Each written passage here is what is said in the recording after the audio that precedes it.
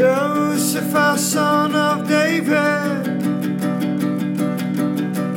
fear not to take unto thee Mary thy wife, that which is conceived in her is of the Holy Ghost, and she shall bring forth a son, and thou shalt call his name Jesus.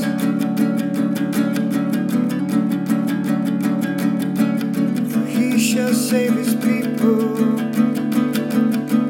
from their sins.